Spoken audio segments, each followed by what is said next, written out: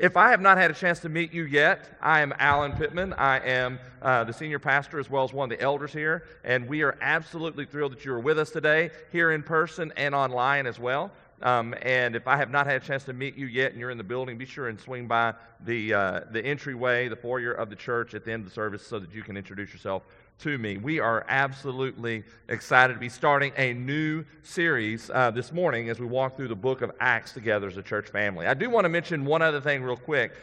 Some of you ladies may be well aware of this already. Back in October, we had a women's chat with the elders to just kind of talk about what does it look like to foster community within the women of our church, and then what would it look like if we were to start a women's ministry. And so you may be wondering where we are in that process. I'm glad you asked that question. We have had a couple of women's events that have happened last year at the end of the year. There's a women's event coming up in February. I would encourage you ladies to sign up to be a part of that. And then next Sunday, a couple of the elders will be meeting with some of the ladies that had already discussed an interest in being a part of event planning, and we're going to be sharing with them and kind of letting them begin to plan 2022 events. And so, ladies, we're excited about what God is going to do in women's ministry here at Living Hope, and I just wanted to kind of push that a little bit with you. All right, let's go ahead and get ready to jump into God's Word together. If you've got a Bible with you, I'd encourage you to turn to the book of Acts. It is in the New Testament after Matthew, Mark, Luke, John, and then we have the book of Acts. If you don't have a Bible with you, and you can grab a Bible that's near you, underneath the chair near you, and use that Bible. If you don't have a Bible or you need one at the house, feel free to take that with you. That'll be our gift to you. Whenever I grew up in the 70s and 80s as a kid, and whenever we watched television back then, almost everything on TV, with the exception of things like Dallas and Knots Landing and all of that, almost all of the television, which we didn't watch any of that at my house, but the television that we watched was sitcoms, right? So think about how a sitcom operates.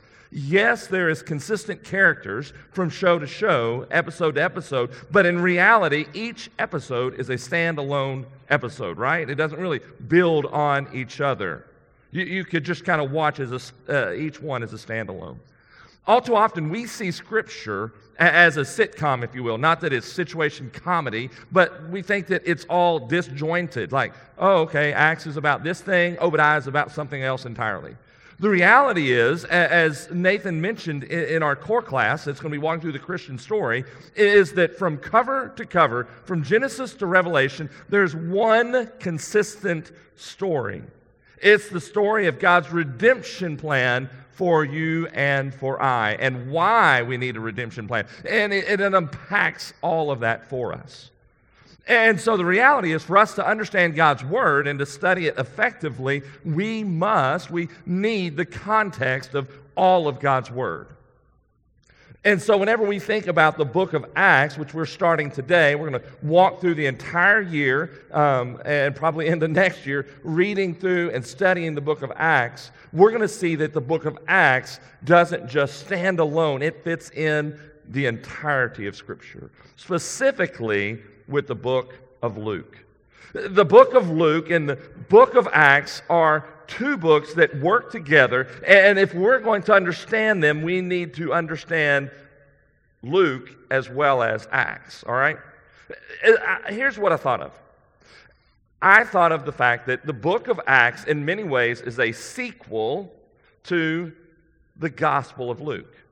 And perhaps you've watched a lot of movies that have sequel after sequel after sequel after sequel, and if you don't watch all 14 of those prequels and sequels, you're kind of lost. And so a friend of mine this December asked me to go watch a movie with him, and I'm going to have to look at my notes because I'm going to get the subtitle wrong, and you're going to laugh at me whenever I say it. I have to look at my notes. But we went to watch Spider-Man No Way Home. And when I sat and watched it, did I understand the movie? Yes. Did I understand it entirely? Absolutely not. Because there were scenes where people would come out and the audience would gasp and go, "Oh my goodness, it's Jethro. I had no idea he would show up." And I'm like, "Who is Jethro?" You're like, "I don't even think there was a guy named Jethro." There's not. I don't know who he is, but he just shows up and everybody like applauds. They're like applauding at some random scene and they're gasping and they're making connections. Like, "Oh, that now makes sense." And I'm going, "It doesn't make sense to me. I didn't watch all 17 movies before we got here." And so was I able to understand the thrust of the movie? Yes. But there were so many nuances that I completely missed, and it went straight over my head. It's the same way with God's Word. We can, with the work of the Holy Spirit in our lives, understand God's Word if we sit down and begin to study one particular passage of Scripture. But how much more will we get if we read and understand the whole scope of the Scripture? So here's what I'm going to encourage you to do. This year, as we walk through the book of Acts, I would encourage you to read along with us at your own pace some of the book of Luke. Maybe start in Luke chapter 1 and just kind of slowly read through it. Maybe spend 365 days to read through it. Don't feel like you have to rush and read all of Luke today to know what's happening in the book of Acts. Just know that Luke and Acts work together, and for you to understand the book of Acts, it might do you well to also read Luke while we're going through it. Additionally, I'll say one more thing. If you want to kind of know where we're going the next week, you'll see at the bottom of the worship guide on the sermon notes, you'll see next week's sermon continuing in Acts chapter 1. I believe I'm going to be looking at verses 6 through 11 specifically. But if you want to read kind of spoiler alerts as you get ready for next Sunday, every week there'll be kind of where we're at next week that'll show below. All this to say, I've titled this topic, or this sermon today, the sequel, because we're looking at the introduction of the book of Acts, and we're going to see how it is a sequel of what God has been doing and is doing and will be doing among His people. All right, a few little interesting facts about Luke and Acts. Acts, the book, was written by a man by the name of Luke, and you've heard his name before because he wrote one of the Gospels. Did you know that Luke wrote the largest percentage of the New Testament over everyone else? You're like, no, Paul. Paul wrote 13 letters.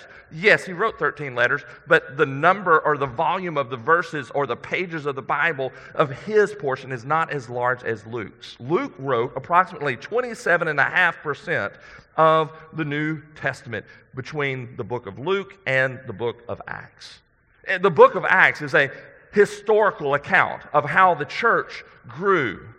It tells the history of the early church, but it's more than a historical narrative. It's more specifically a theological narrative. So I encourage you that as we study God's Word in the book of Acts, don't just read it and go, oh, that's a neat story. Like, isn't that cool how God worked through Peter and John? And we'll just kind of mark that down. Or look what Paul's doing. Like, don't just read it for the history or the Sunday school lessons or the neat stories or whatever. Instead, as you read it, understand that Luke is actually writing theological principles or doctrine or beliefs about God's Word as he writes the story of the church. Perhaps you've heard the title of the book of Acts. It's typically called the Acts of the Apostles. And if you don't know this already, just understand that the title of the books of the Bible was typically added after the book was already written. So Luke wrote it. It was kind of the second volume of the gospel for him. And somewhere along the line in the year 200 or so, the church said, you know what, this needs a better title. Let's call it the Acts of the Apostles. But the reality is the title Acts of the Apostles is probably a lacking title because there are things that are happening in the book that are more than just the apostles. It's also the disciples, but more importantly, it's the work of God through His apostles. A better title might be this. It's kind of lengthy, and that's probably why they didn't choose it, but I'm going to share it with you. Here's maybe a better title. The Acts of the Risen Christ through the Holy Spirit working through the church. Let me say it one more time. The Acts of the Risen Christ through the Holy Spirit working through the church. So I want you to see as we read this book of Acts that it is a sequel of what Jesus started doing in Matthew, Mark, Luke, and John, what He continued to do as He built the early church, and then the theological principles we'll see that He continues to do today through His church today. Not just Living Hope, but all of God's church around the world. He is still active and at work.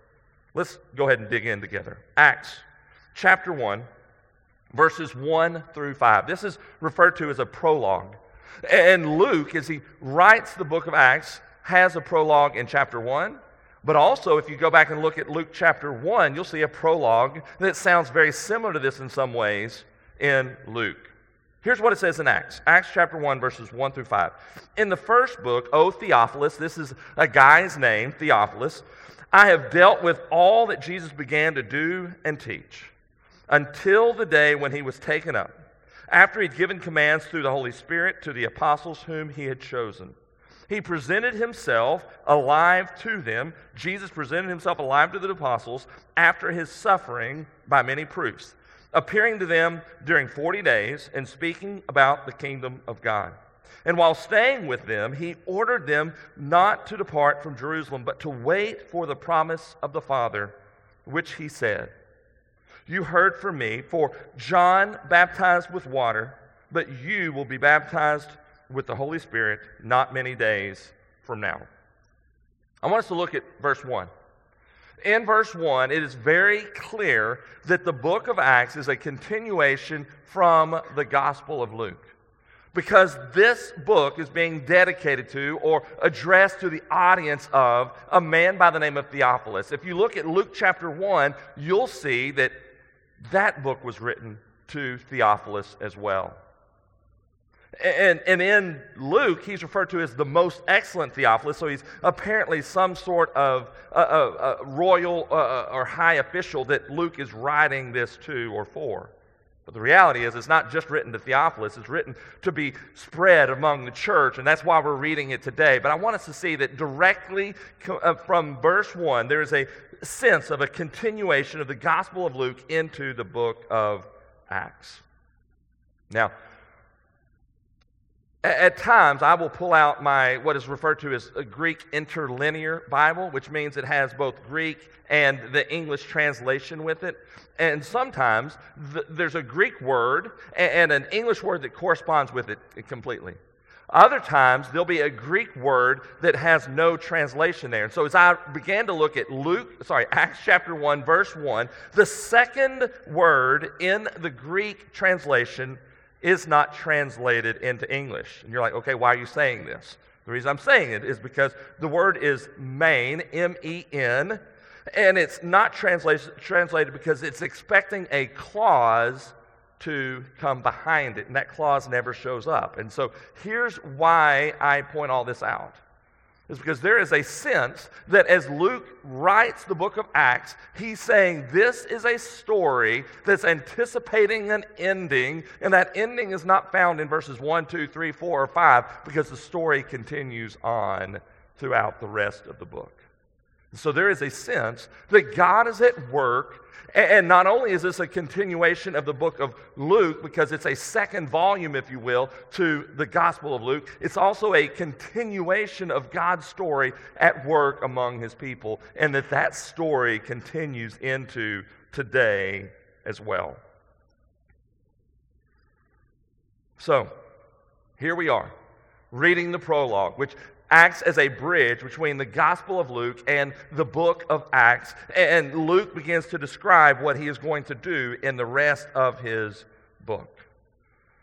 If you want to, you may want to jot this down. Later today, you may want to go back to Luke chapter 24 and read verses 44 through 53. That's the ending of the last chapter of the book of Luke.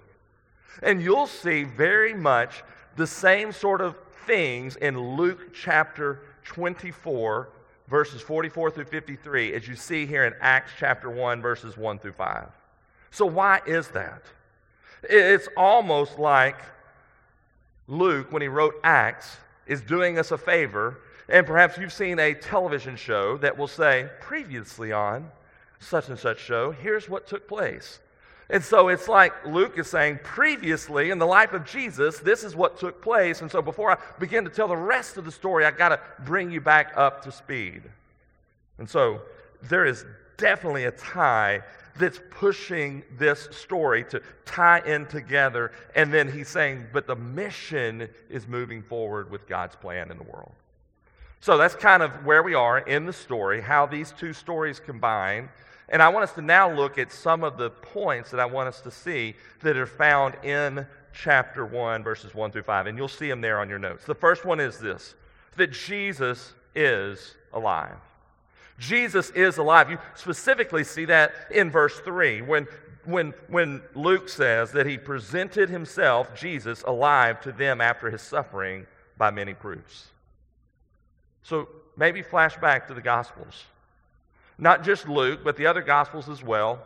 We know that Jesus lived his life, was without sin, taught many things, performed many miracles, and then he was arrested and killed for something he had never done before.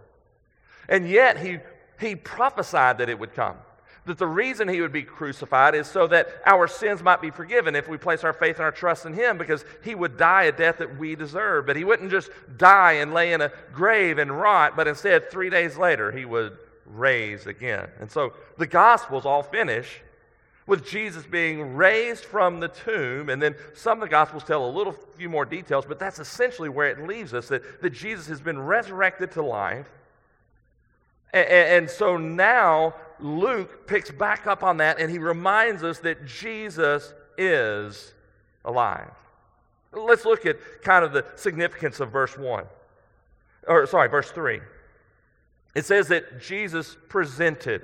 That word in the Greek means showed.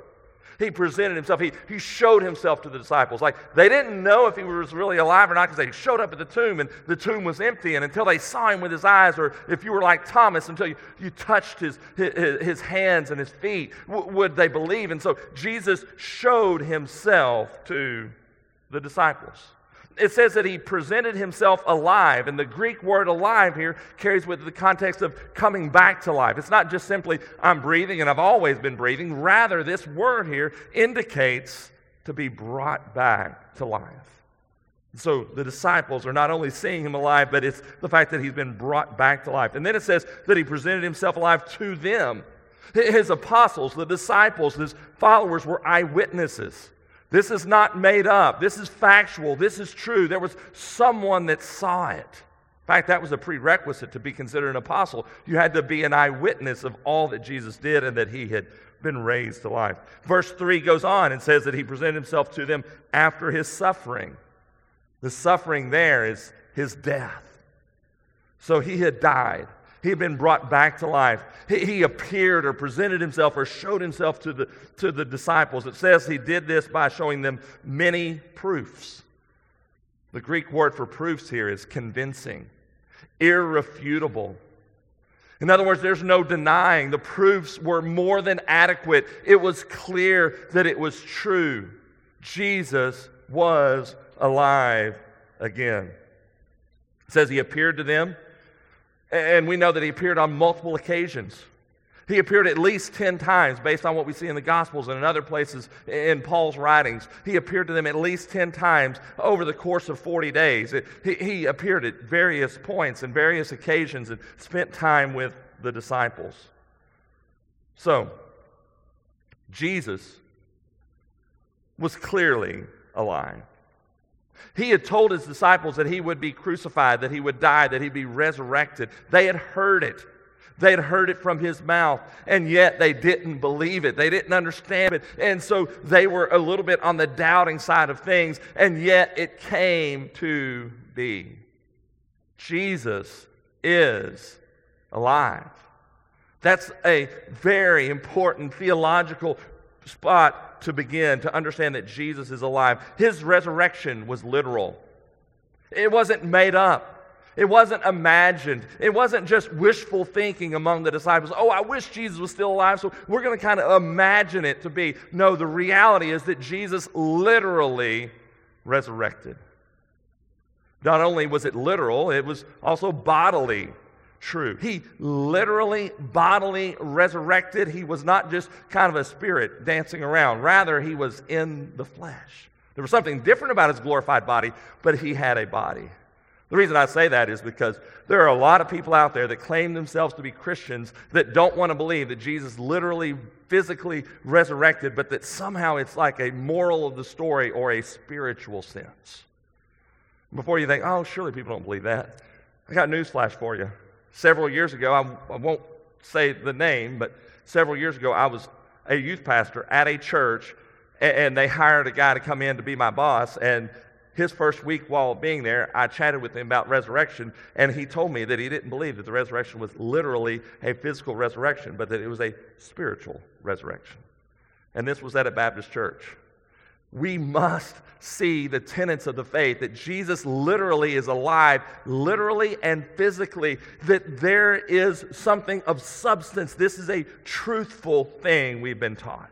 Jesus is alive. You're like, why are you spending all this time on that?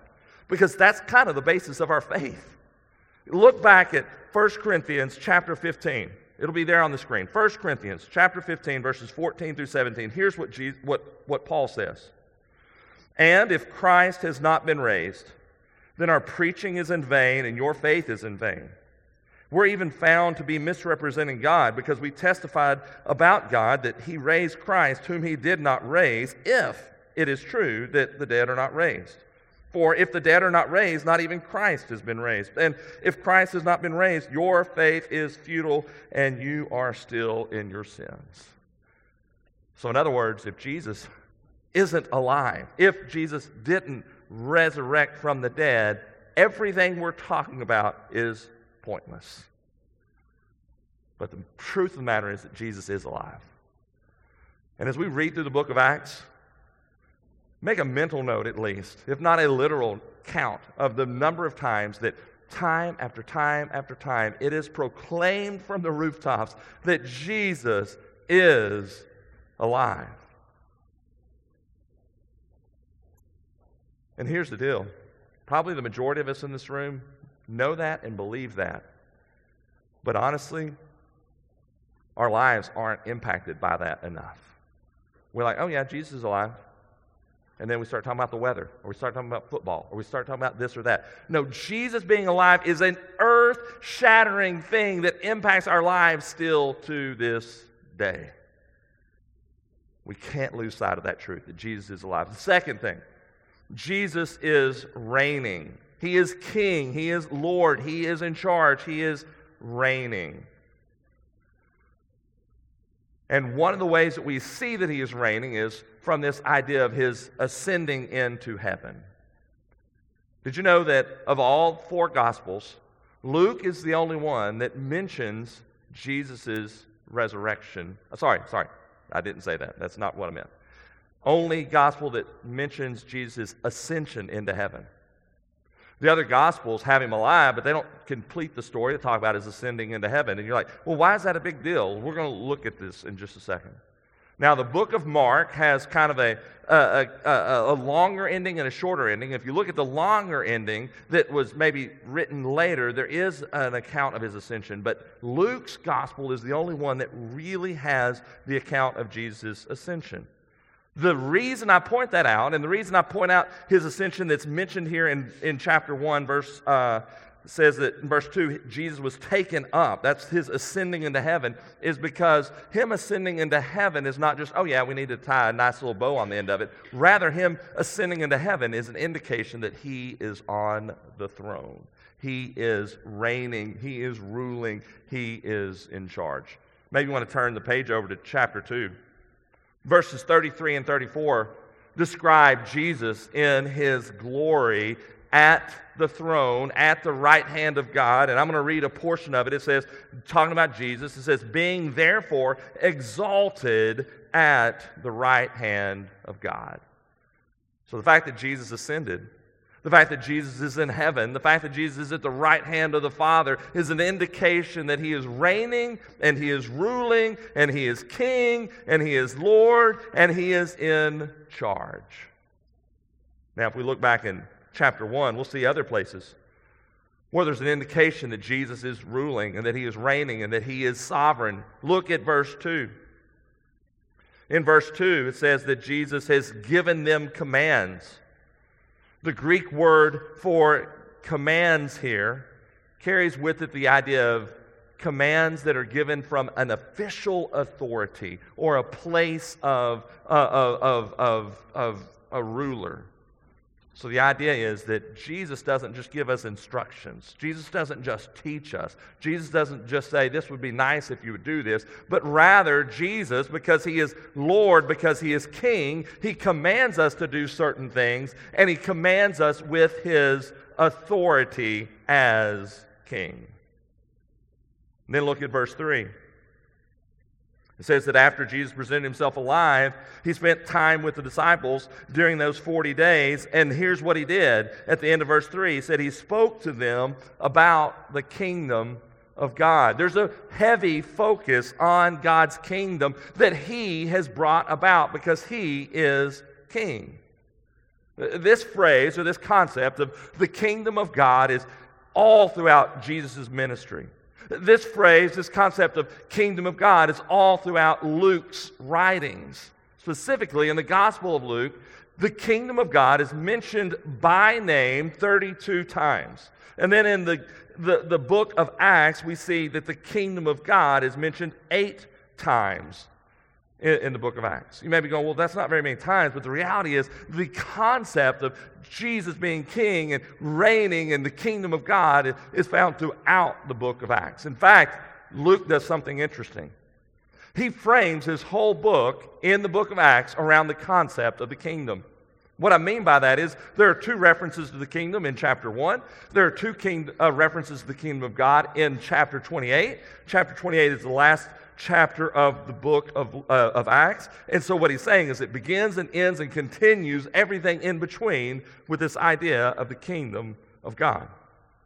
Verse 3 in chapter 1, we see that Jesus spends those 40 days, and the one topic of the teaching that he shared with the disciples that is mentioned to us is the kingdom of God. And if he's talking about the kingdom of God for 40 days, that's kind of a big topic.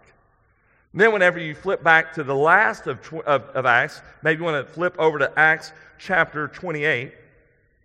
If you look at the final verse in the book of Acts, Acts chapter 28, verse 31, it talks about boldly proclaiming the kingdom of God.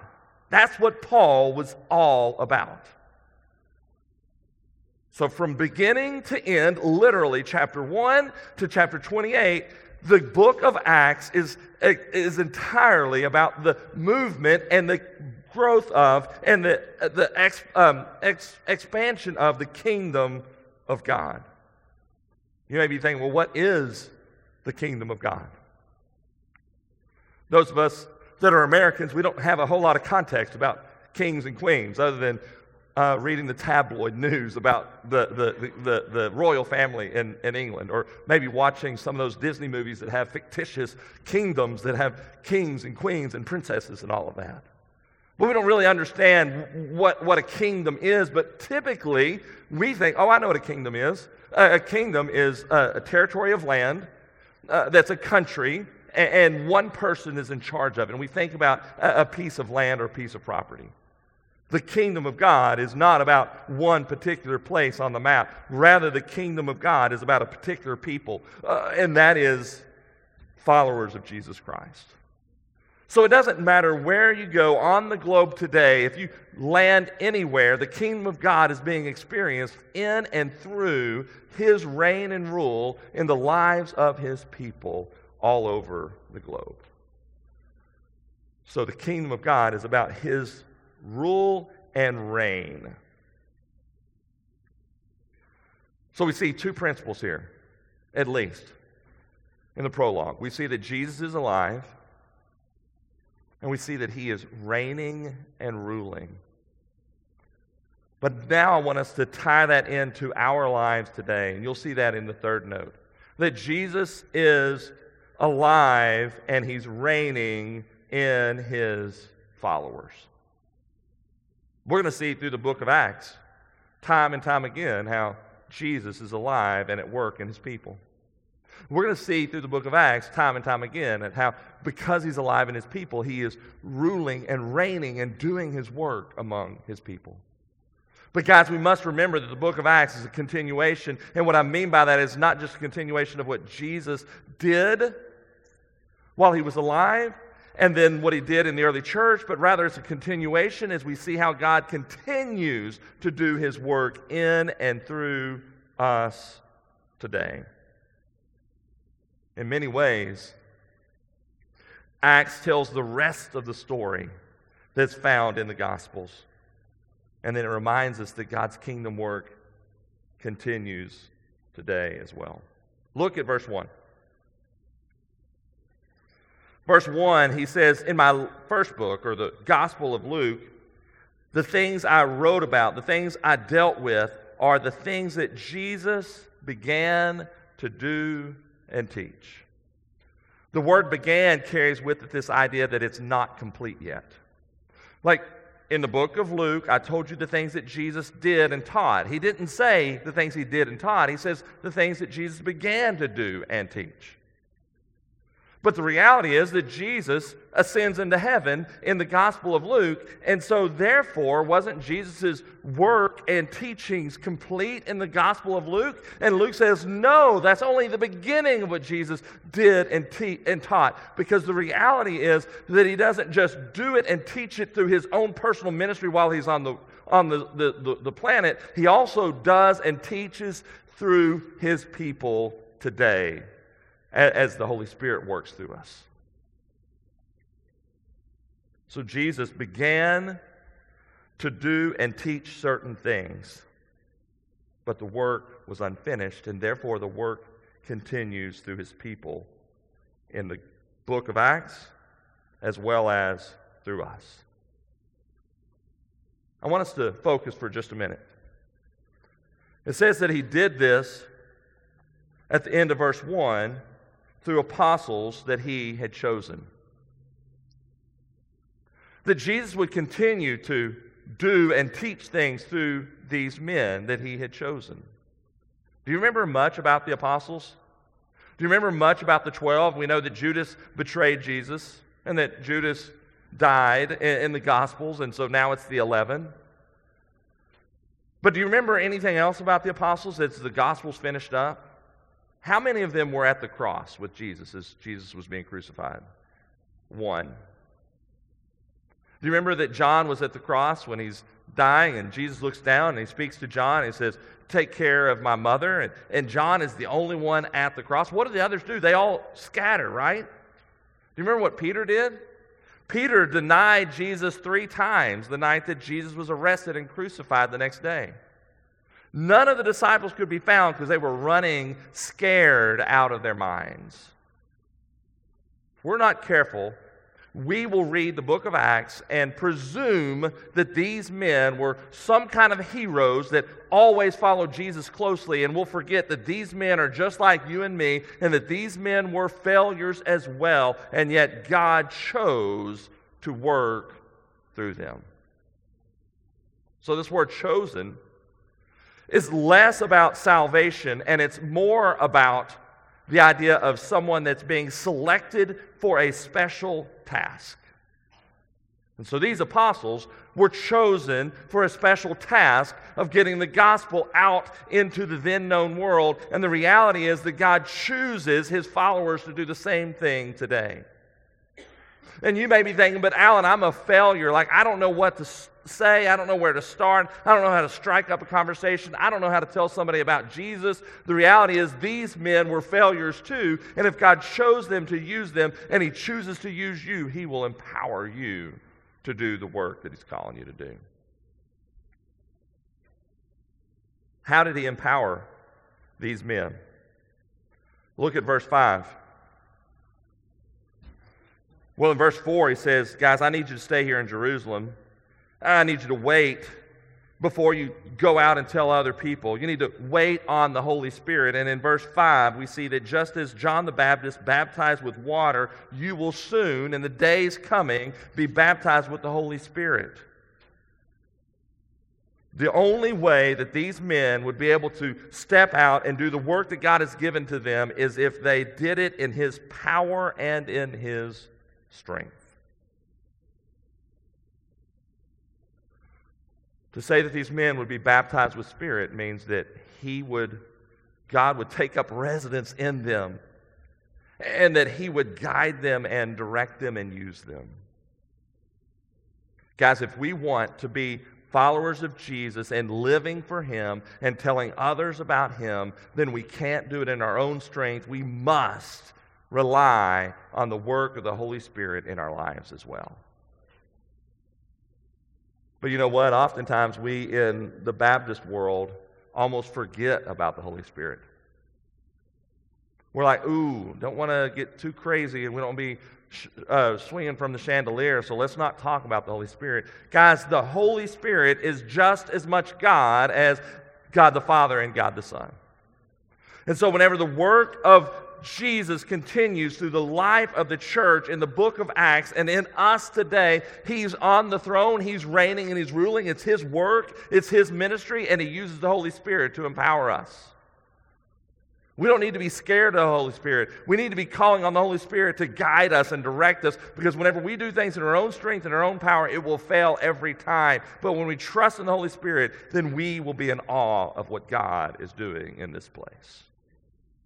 So let's trust in the Holy Spirit. This morning we sang, Holy Spirit, we welcome you. Were those just words? We're not talking about emotionalism here. We're talking about God Himself empowering us, experiencing His baptism, experiencing His glory, allowing Him to reign and rule in us through the work of His Spirit within us. If we're going to be the church, if we're going to be a disciple, if we're going to make disciples, if we're going to live this out to the glory of God, we must rely on the strength and the power and the empowerment of the Holy Spirit. So this concept of Jesus being alive and reigning in His people means that while we read the stories in the book of Acts, we should understand the historical significance and the details that are attached to it, but we must not lose sight of the theological principles that are behind it that then empower us to step out and live like those disciples were called to live. That just as Jesus was alive and reigning in His followers back then, He's alive and reigning within us, and He's calling us to step out and live life on mission as a church. I want us to consider a few things here. You may have noticed, I think the graphic probably was on the screen, and maybe it still is. No, it's not right now. The graphic of the sermon series. The sermon series is covering the entire year through the book of Acts. You see that it says Acts, the way forward. Let me explain for just a minute why we chose this title. Why the way forward? What do we mean by the way forward? There are several reasons why we chose that subtitle, and let me kind of list them for you. First of all, you may remember that the early followers of Jesus, they were oftentimes referred to as following the way, because Jesus is the way, the truth, and the life. They were walking in the way of Jesus. So the way forward that we're going to see from the book of Acts is that we are to walk in the way of Jesus. Also, this concept of going forward, the way forward, is throughout the book of Acts, we're going to see that the gospel goes from Jerusalem, which is where the disciples were, and then it would go to Judea and Samaria and to the ends of the then known world. And at the conclusion of the book of Acts, we'll see that Paul is in Rome and that the gospel has spread throughout the world. The way forward always also carries with it the idea that the church is to go out on mission, to tell others about Jesus. We're going to see that in the historical account of the book of Acts. But I also believe that we as a church, Living Hope, we as this local body of believers, as we read the book of Acts, we're going to see that there is an answer to the way forward as a church body, and those answers are found in God's Word. Here are some questions that I've literally heard from some folks, and they're good questions. And they're aimed at us as a local church. Hey, where are we going? Like, where is Living Hope church going? What is our plan? What are we doing? What does the future hold for us? What are we going to do in 2022? How are we going to roll out of this pandemic and into the future? How are we going to re-engage with the community? How are we going to communicate the gospel? How are we going to live it out? Like, what is the plan? What is the vision? What is the idea? Where are we going? This idea of being a disciple, making disciples, being the church to the glory of God sounds good and all, but how are we going to do it? Those are the kinds of questions that I'm hearing from folks. Those are the kind of questions I'm asking myself. And let me propose to you that just as that title of the sermon series says, that the way forward, the way to move into the future as a church body is by recentering in God's Word, understanding what His mission and plan and desire is for us, and to follow Him in that. Now, the early church was far from perfect. The early church had problems of her own.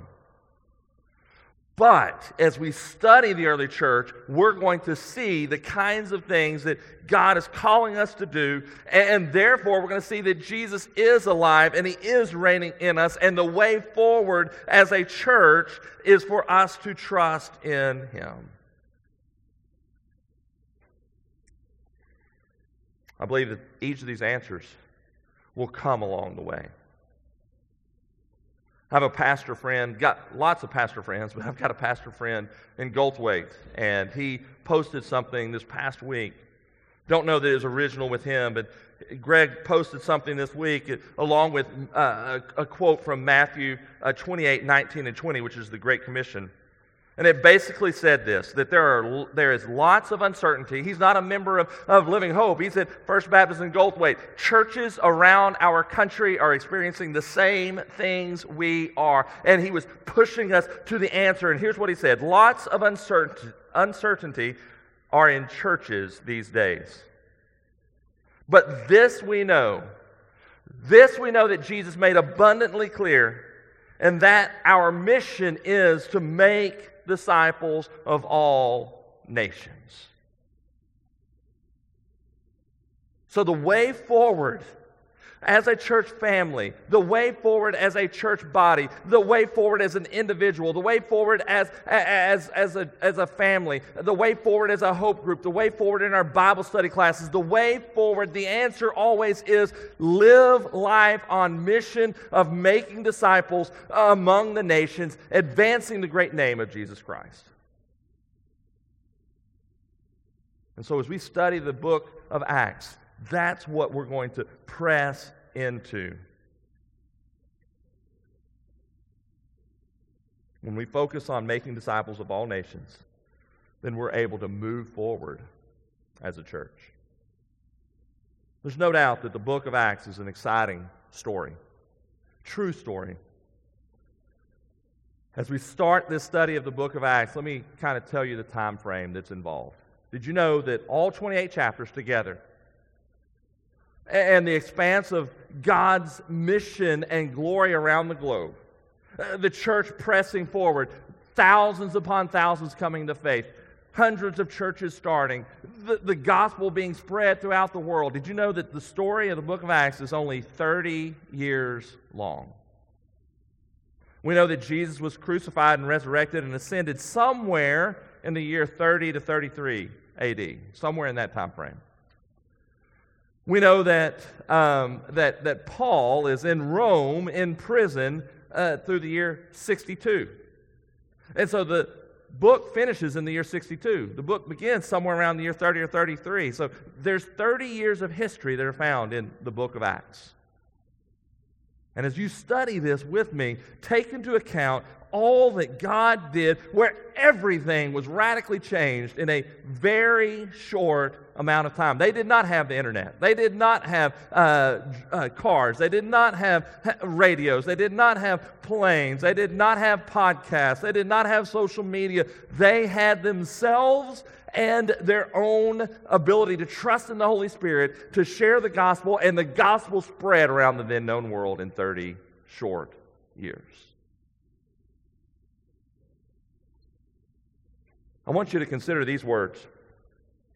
They're found in Acts chapter 17, verse 6.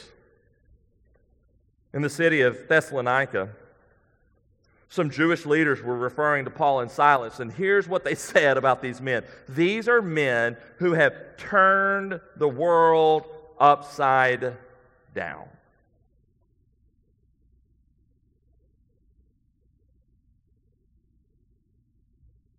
What if those same words could be said about you and me today?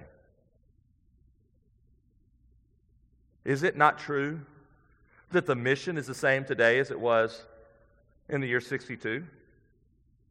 Is it not true that the same Lord and Savior, Jesus Christ, is alive and reigning in His people today as was in the year 62?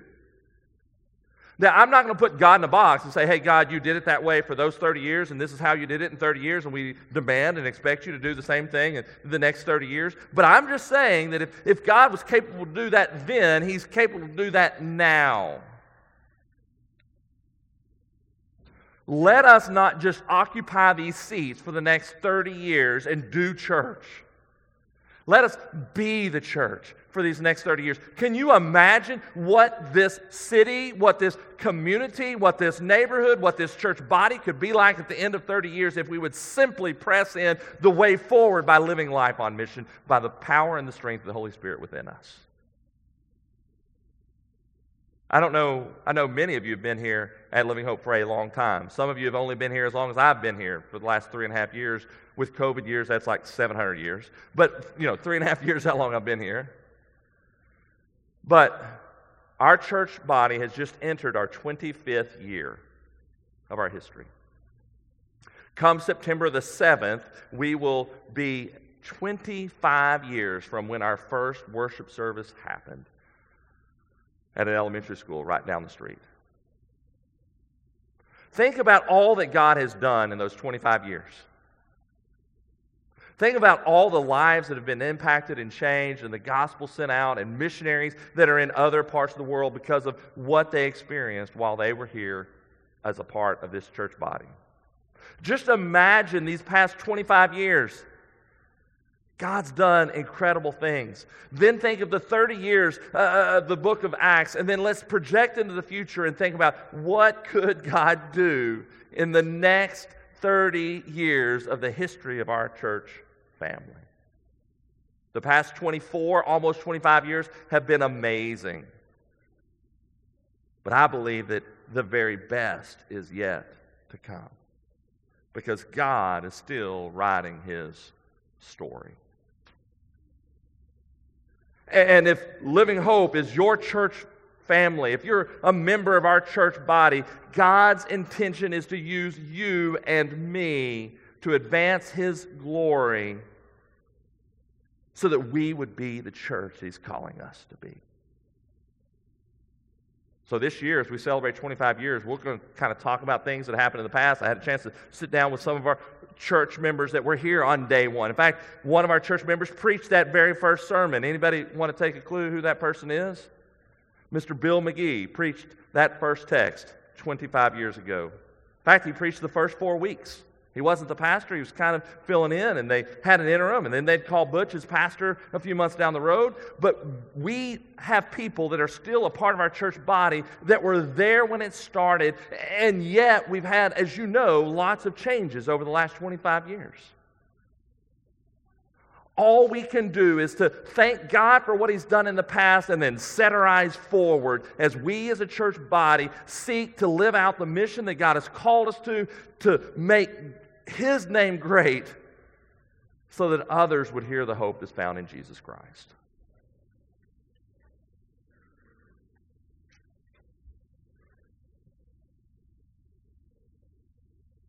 So I ask you this question. What might God want to do through us? The only way that we're going to be able to do anything is in His power and His strength. And so I have 3 reflection questions that I believe will be on the screen for you. And as we finish our time up this morning, I know that today was a little bit different because we just kind of were starting this concept, kind of an introductory week into the book of Acts. Next week we'll really begin to dive in verse by verse by verse, starting in Acts chapter 1, verse 6 through verse 11. But hopefully this has set the stage to see that the story of Luke and the Gospels and the life and ministry of Jesus continues into the book of Acts, and that you and I are a part of the story as well, that God is the primary character, and yet we are a part of the equation as well. But in order for us to move forward as individuals and as a church family, we need to reflect on these questions. And here they are. I know that in some ways, these are yes-no questions, and so maybe they're not the best question. Maybe you want to rephrase it, but hopefully you'll move beyond the yes-no. Hopefully you'll begin to unpack it a bit and figure out how you can do it differently or better, or how it can impact your life. And so here's the first question. Is Jesus' resurrection and His ascension impacting you on a continual basis? All too often, we know that Jesus was raised from the dead. We know that He ascended into heaven. We know He's Lord and King. But we live our lives as if He isn't. This morning, there may be some sin that you just need to unpack. There may need to be where you're going, you know what? I've got an idol ahead of me, and I'm not focused on Jesus. I'm focused on myself. This morning, you may need to just humble yourself in the presence of God and say, Father, I acknowledge that Jesus is alive, and He's alive within me if I'm a follower of Jesus, and He's on His throne, and I want to follow Him. When our lives are impacted by the fact that Jesus was resurrected and ascended into heaven, that means that we're living in the power of His resurrection instead of our own power and our own strength. Maybe this morning there's sin you need to confess so that you can live in that reality. The second reflection question is this: are you empowered by the Holy Spirit? God's Word tells us that all of us are sinners without hope. That we are separated from God because of our sin. But the good news is this, that Jesus came and walked this earth and died for us, that if we'd place our faith and our trust in Jesus, if we'd repent of our sins and name Him as Lord as He already is, then we can experience forgiveness of our sins. And that when that happens, the Holy Spirit baptizes us and He dwells within us. Perhaps you've heard Paul talk about walking in the Spirit or walking in the flesh. The only way that we're going to stop walking in the flesh and begin to walk in the Spirit is if we acknowledge that the Holy Spirit is the one who empowers us. And then the third reflection question is this. I changed from you to we because I want us to think corporately as a church body, not just individually. Are we, as a church family, faithfully taking part in God's mission? God's mission is that we would share the name of Jesus with people of all tribes and languages and tongues, that they might come to know Jesus as well.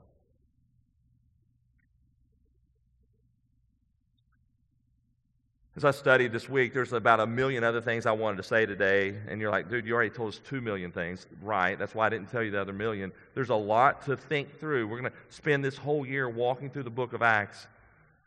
But this morning as we wind up, let's remember that the way forward is to trust in the truth that Jesus has been resurrected, that He's reigning and ruling, and that He wants to reign and rule in your life. The question is, do you know Jesus as your Lord and Savior? And if not, today can be that day. And if you have placed your faith and trust in Him, are you allowing Him to do His work in you and through you? I'm going to lead us in prayer. And at the end of that prayer, we're going to sing a couple of songs. And as we do that, I would encourage you to consider how God is leading you. Perhaps there's sin to confess. Perhaps there's a step to be taken. Perhaps there's a conversation that needs to be had. Perhaps you need to come and pray at the altar. Maybe you want to come and pray with me. but let's allow God to do his work in and through us this morning. Let me pray for us.